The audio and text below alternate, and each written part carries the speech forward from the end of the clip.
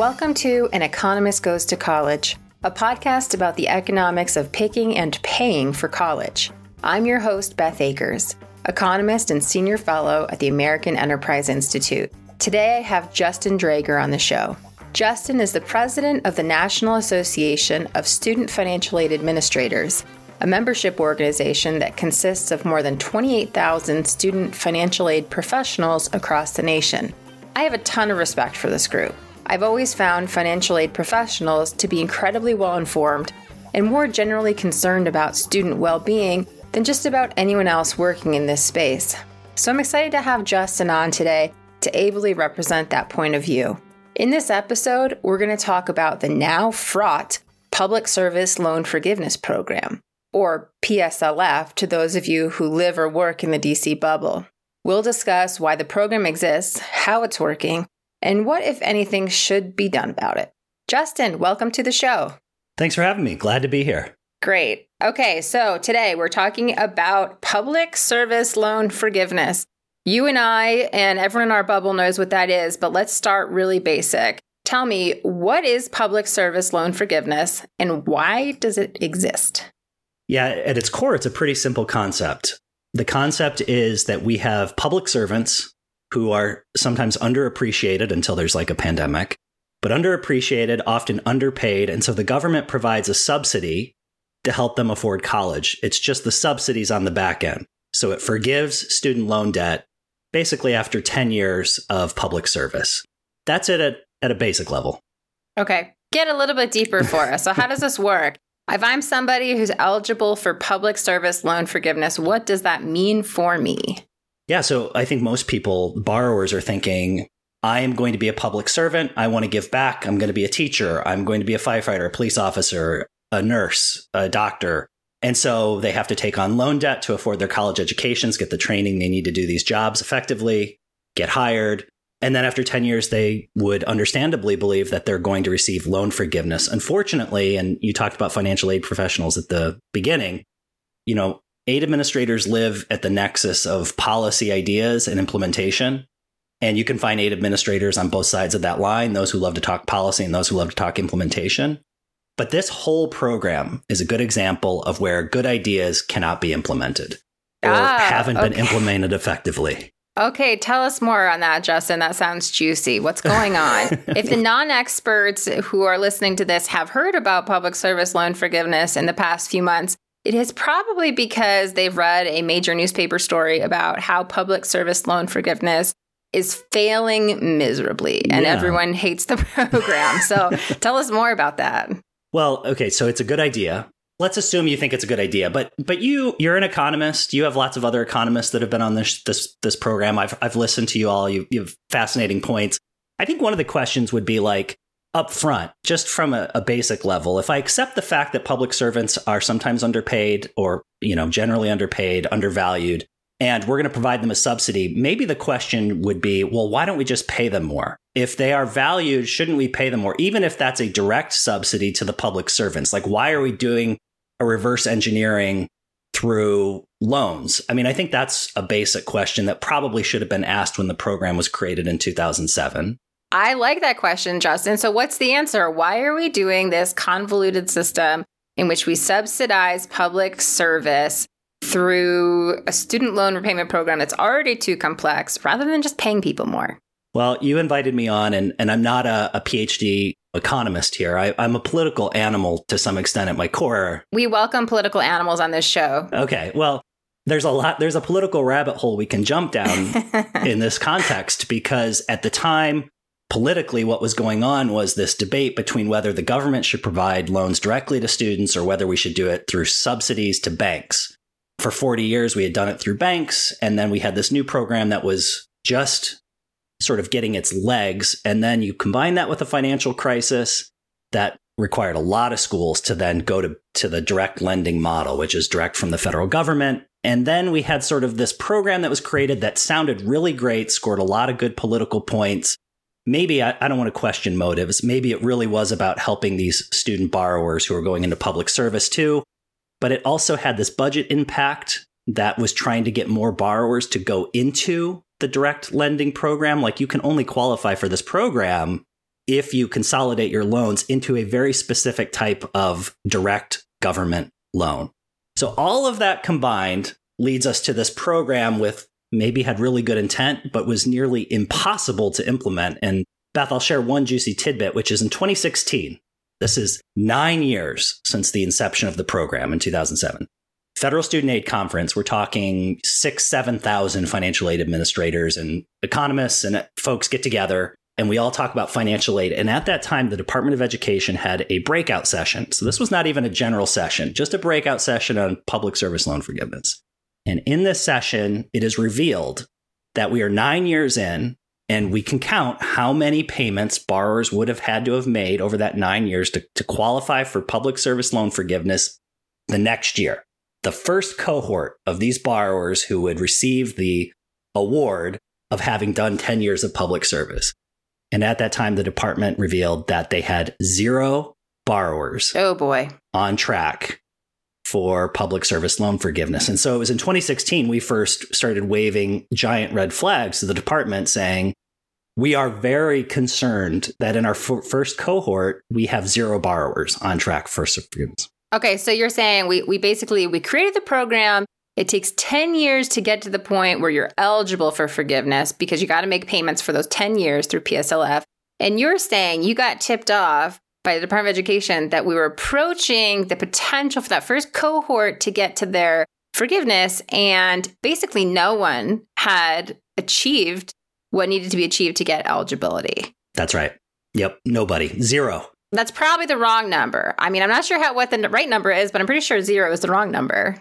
Well, today we have 40 million borrowers in repayment. So 0 out of 40 million, it ain't great. Now, since 2007, we have had people qualify for public service loan forgiveness, but the denial rate is somewhere north of 98%. So you have, I don't mean 98% of 40 million, but of all the people who thought they were going to qualify, the rejection rate is north of 98%. I mean, in the private sector, we would call this bait and switch. Okay, so this is what we're hearing a lot about in the news with this program. And, you know, the way I see it characterized, which kind of raises my attention a little bit, is that it's some sort of conspiracy against students, right? Like this was designed to not actually help them and the government is evil or some business like that. So I have a hard time believing that that's really what's happening. But what is happening? I don't think the motivations were that nobody should qualify. I think the motivations were driven by the politics of some underlying budget assumptions. So we only made this available to students in a very specific loan program. That was driven partly by budget considerations on Capitol Hill. I think it's a product of mismanagement by long-term mismanagement by the Department of Education that spans multiple administrations. So if you're the president and your administration creates a program and that program is carried out in your term as administration, you have a lot of motivation to make sure it goes well.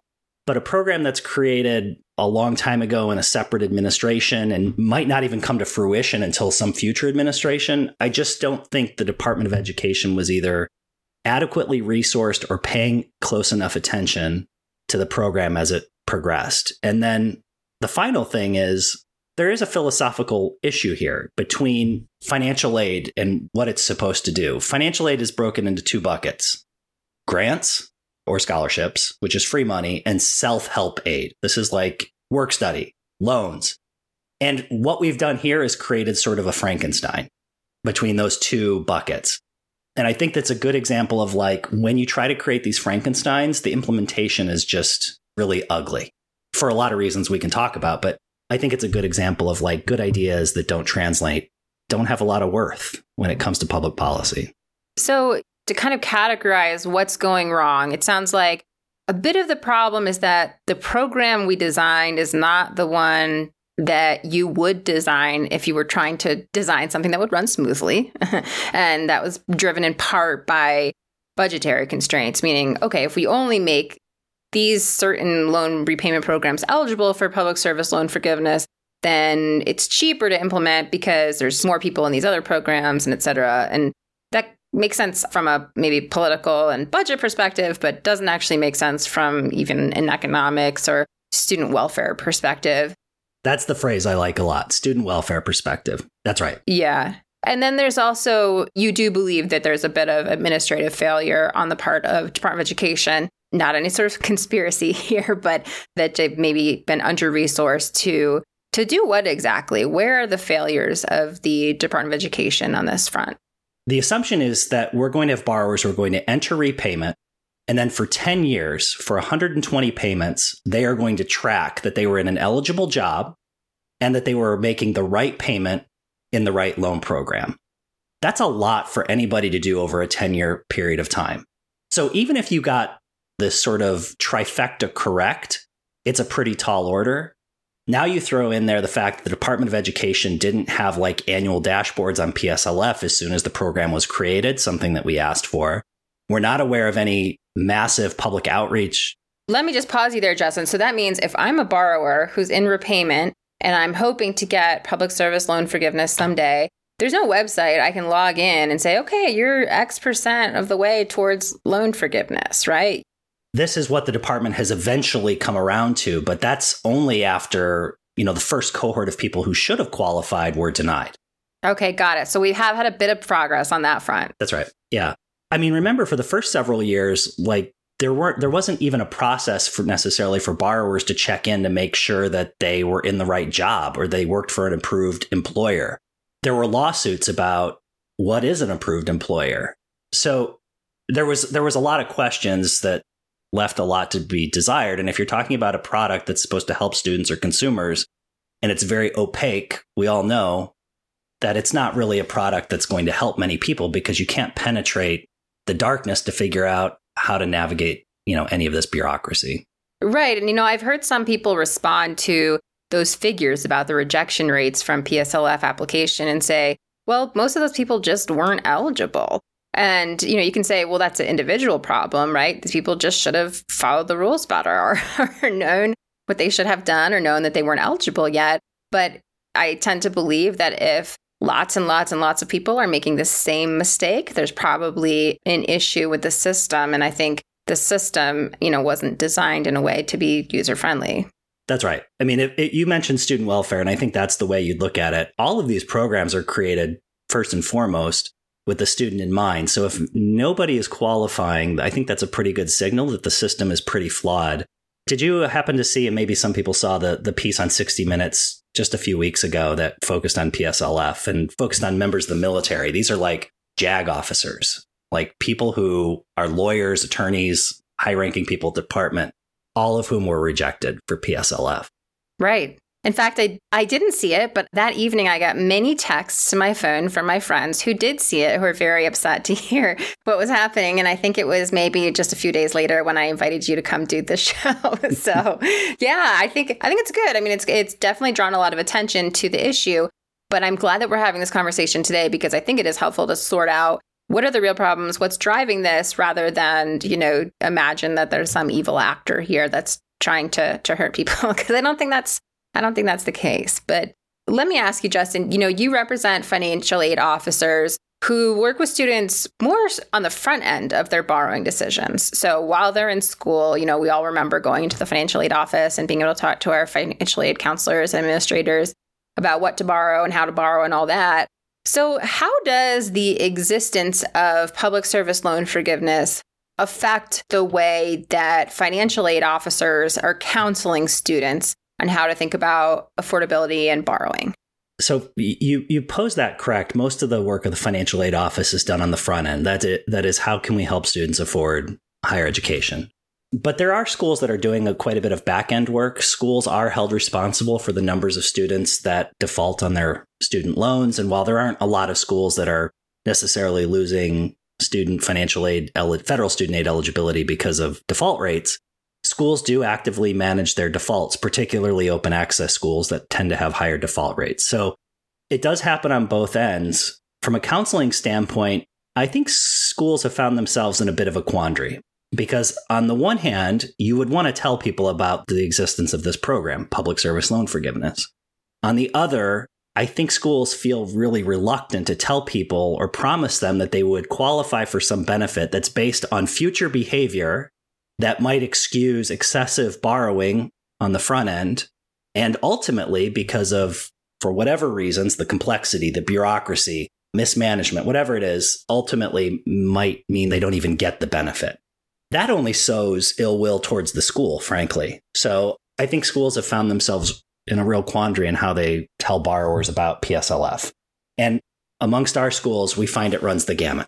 So I seem to recall that there was an issue with Georgetown Law School very explicitly, and I don't expect you to speak on their behalf, but to very explicitly counseling students on how to use this program. And that was not well received. Am I right? Yeah. So the idea was that they were being accused of loading people up with debt or encouraging people to take on debt because it would ultimately be forgiven if they qualified for PSLF. I understand that viewpoint.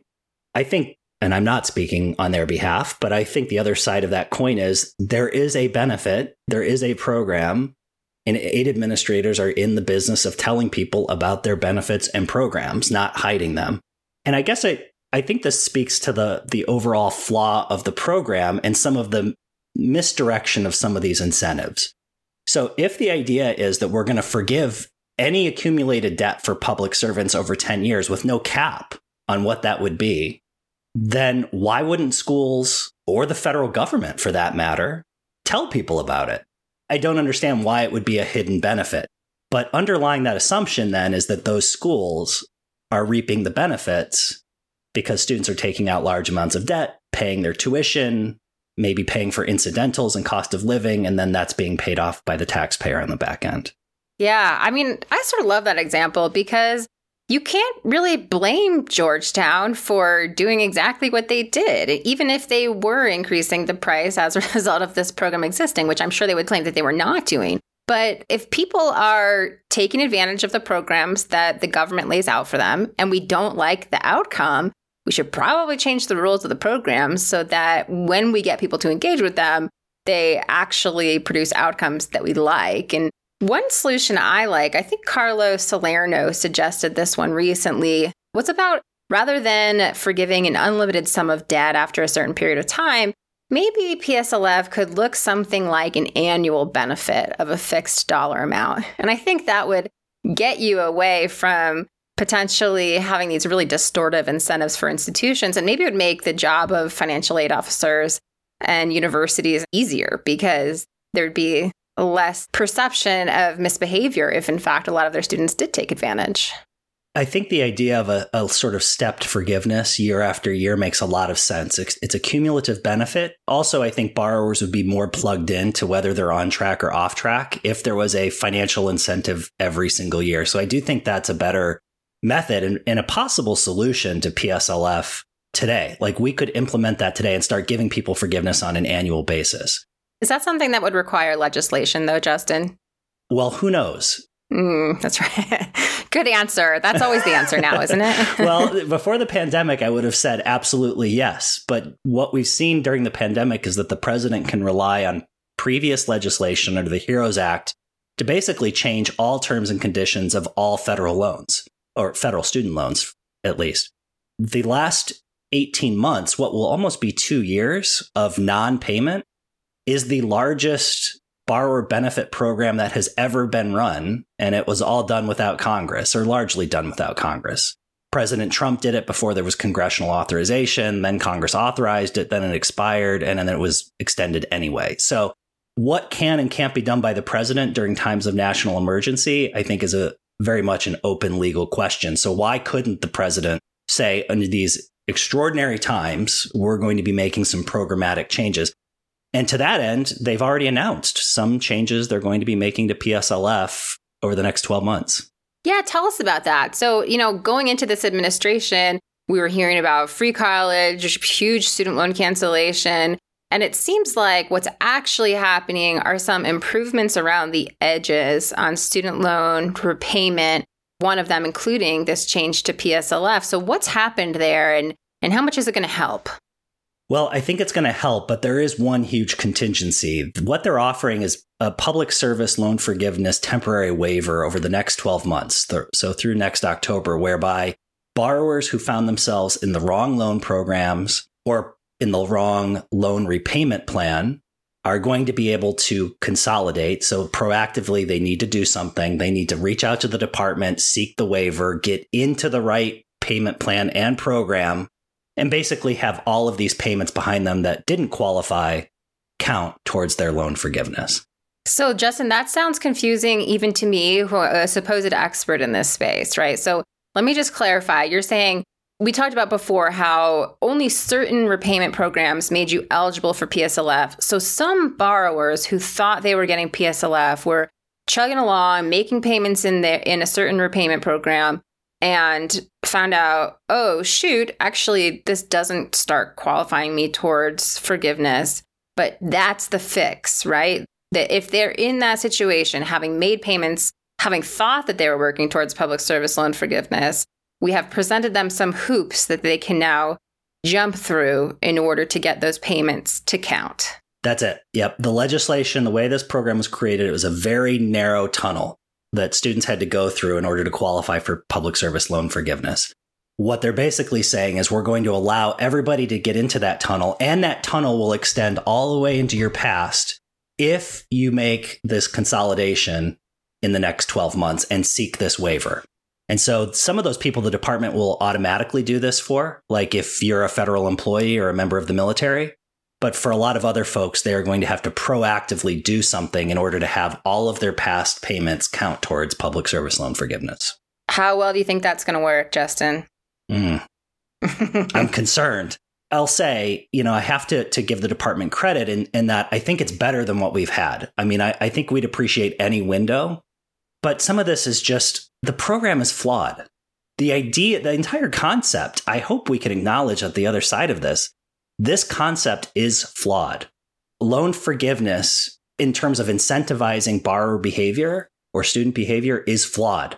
And I'm going to go back to my two buckets here: need-based aid, self-help aid. If we just focus there, how much better would this have been if we could have just provided more grants to students, or even grants to students in certain programs if that's what you wanted? If you wanted more medical professionals, then why not provide more grants to medical professionals? Why try to, this idea that we're going to incentivize specific behavior a decade down the road? This is not my area of expertise, Beth. You'd have to inform me, but it just seems like a lost cause when you try to do behavioral economics in this way. Who is thinking 10 to 20 years down the road? It is crazy. I mean, there's so many places where you look at the way that policy is today and you think, well, gosh, there's such a simpler solution that would, very clearly work so much better. And actually, in this space, this drives me crazy all the time. I just wrote a piece about how I think we should get rid of public service loan forgiveness altogether and just pay people more. But actually, I found this conversation satisfying because your understanding of the political process that got us to where we are today at least makes me appreciate that there's a reason for it and it's not just totally pulled out of thin air. And so I'll sleep a little bit better at night. I'm glad I could contribute to you getting a little bit more rest. I wish I could say that we could learn from this. And this might be some great postdoc work, which is what went wrong? What from concept all the way to implementation sort of went wrong here? And how can we apply this to future programs? Well, I'm going to blame it on the politics, Justin, because I think economists know how to do this, right? If you want to incentivize a behavior, you just throw some money at it, not through some tiny little tunnel that's 10 years long. But political incentives are still there for us to create programs in this way going forward, right? Yes, I agree with you. Now, here's a little bit of optimism I'm going to sprinkle on this, okay? That. And I don't know where you are on this topic, but I'm always pessimistic on everything. Okay. 3 to 4 years ago, the idea of universal basic income in the United States seemed just totally unworkable, no support. Then you have Andrew Yang and this idea of let's provide some basic level of income to everybody. If we're going to build on that, then maybe we can get at what you were describing, which is instead of playing all of these incentives and carrots and sticks with student loan debt, maybe we could just subsidize income of people who are in public service jobs in some way. And maybe that's becoming a little bit more palatable with the child tax credit and this concept of universal basic income. But I think what I can say most assuredly is because of PSLF and other programs like Teach Grants is another example in federal higher ed policy, which is a great idea and concept. It speaks to people's hearts and minds. terrible on implementation and actually it ends up hurting a lot more borrowers, at least to date, than it's helped. Yeah. Unfortunately, an all too common story here. Okay, Justin, I want to ask you one practical question to close out our conversation here. And, we've been talking at a policy professional level here, but if you were talking to a young person who's going to college, imagining a potential future in public service, or maybe is in repayment on a loan and is aiming to get their loans forgiven, what's the practical advice? What do they need to know? Well, I am sort of facing this because I have a senior in high school right now who's applying to colleges. And perfect. Right. I'm steeped in this, so steeped that I find myself completely befuddled by this college application process and what she ultimately might want to do. And I would tell her, and I've told other relatives the same thing, which is a modest amount of loan debt is reasonable. Understanding your earnings on the other side is reasonable. Understanding government benefit programs is reasonable. But what I think is unreasonable is, unfortunately, for most people who are juggling all these different things, asking them to navigate the intricacies of our bureaucratic processes is totally unreasonable. And so I think a lot of aid folks, and myself included, it would almost be like, unless I could be there to advise them step by step on exactly where they're supposed to place every foot along this pathway towards repayment and ultimate forgiveness, I would just say they would have to stay totally on top of it if they expect to receive the promised benefit from any down the road federal aid program. And I would have to tell them, like, it is a complicated process and you will primarily have to be the one responsible to stay on top of it. And if, in fact, that may dissuade them, and maybe they just discount it if they're thinking conservatively about their own finances, but I would have to be real with them because otherwise I feel like these are promises that are ultimately unrealized. Yeah. So if we could be those perfect robots that exist only in economics textbooks, then we'd all make our way to forgiveness through PSLF. But we need to balance that with the fact that we're human and sometimes make mistakes. That's right. We're human. All right, Justin, that's a great point to end on. Thank you so much for joining us today. Yeah, glad to be here. If you enjoyed the conversation and you want to learn more, please subscribe to the show and also check out my new book. It's called Making College Pay and is available right now on Amazon. Have any comments, questions, or topic suggestions for me? It would be great to hear from you. You could send me a note from my website, bethakers.com, and find me on Twitter at Dr. Beth Akers. Thanks for listening and talk to you soon.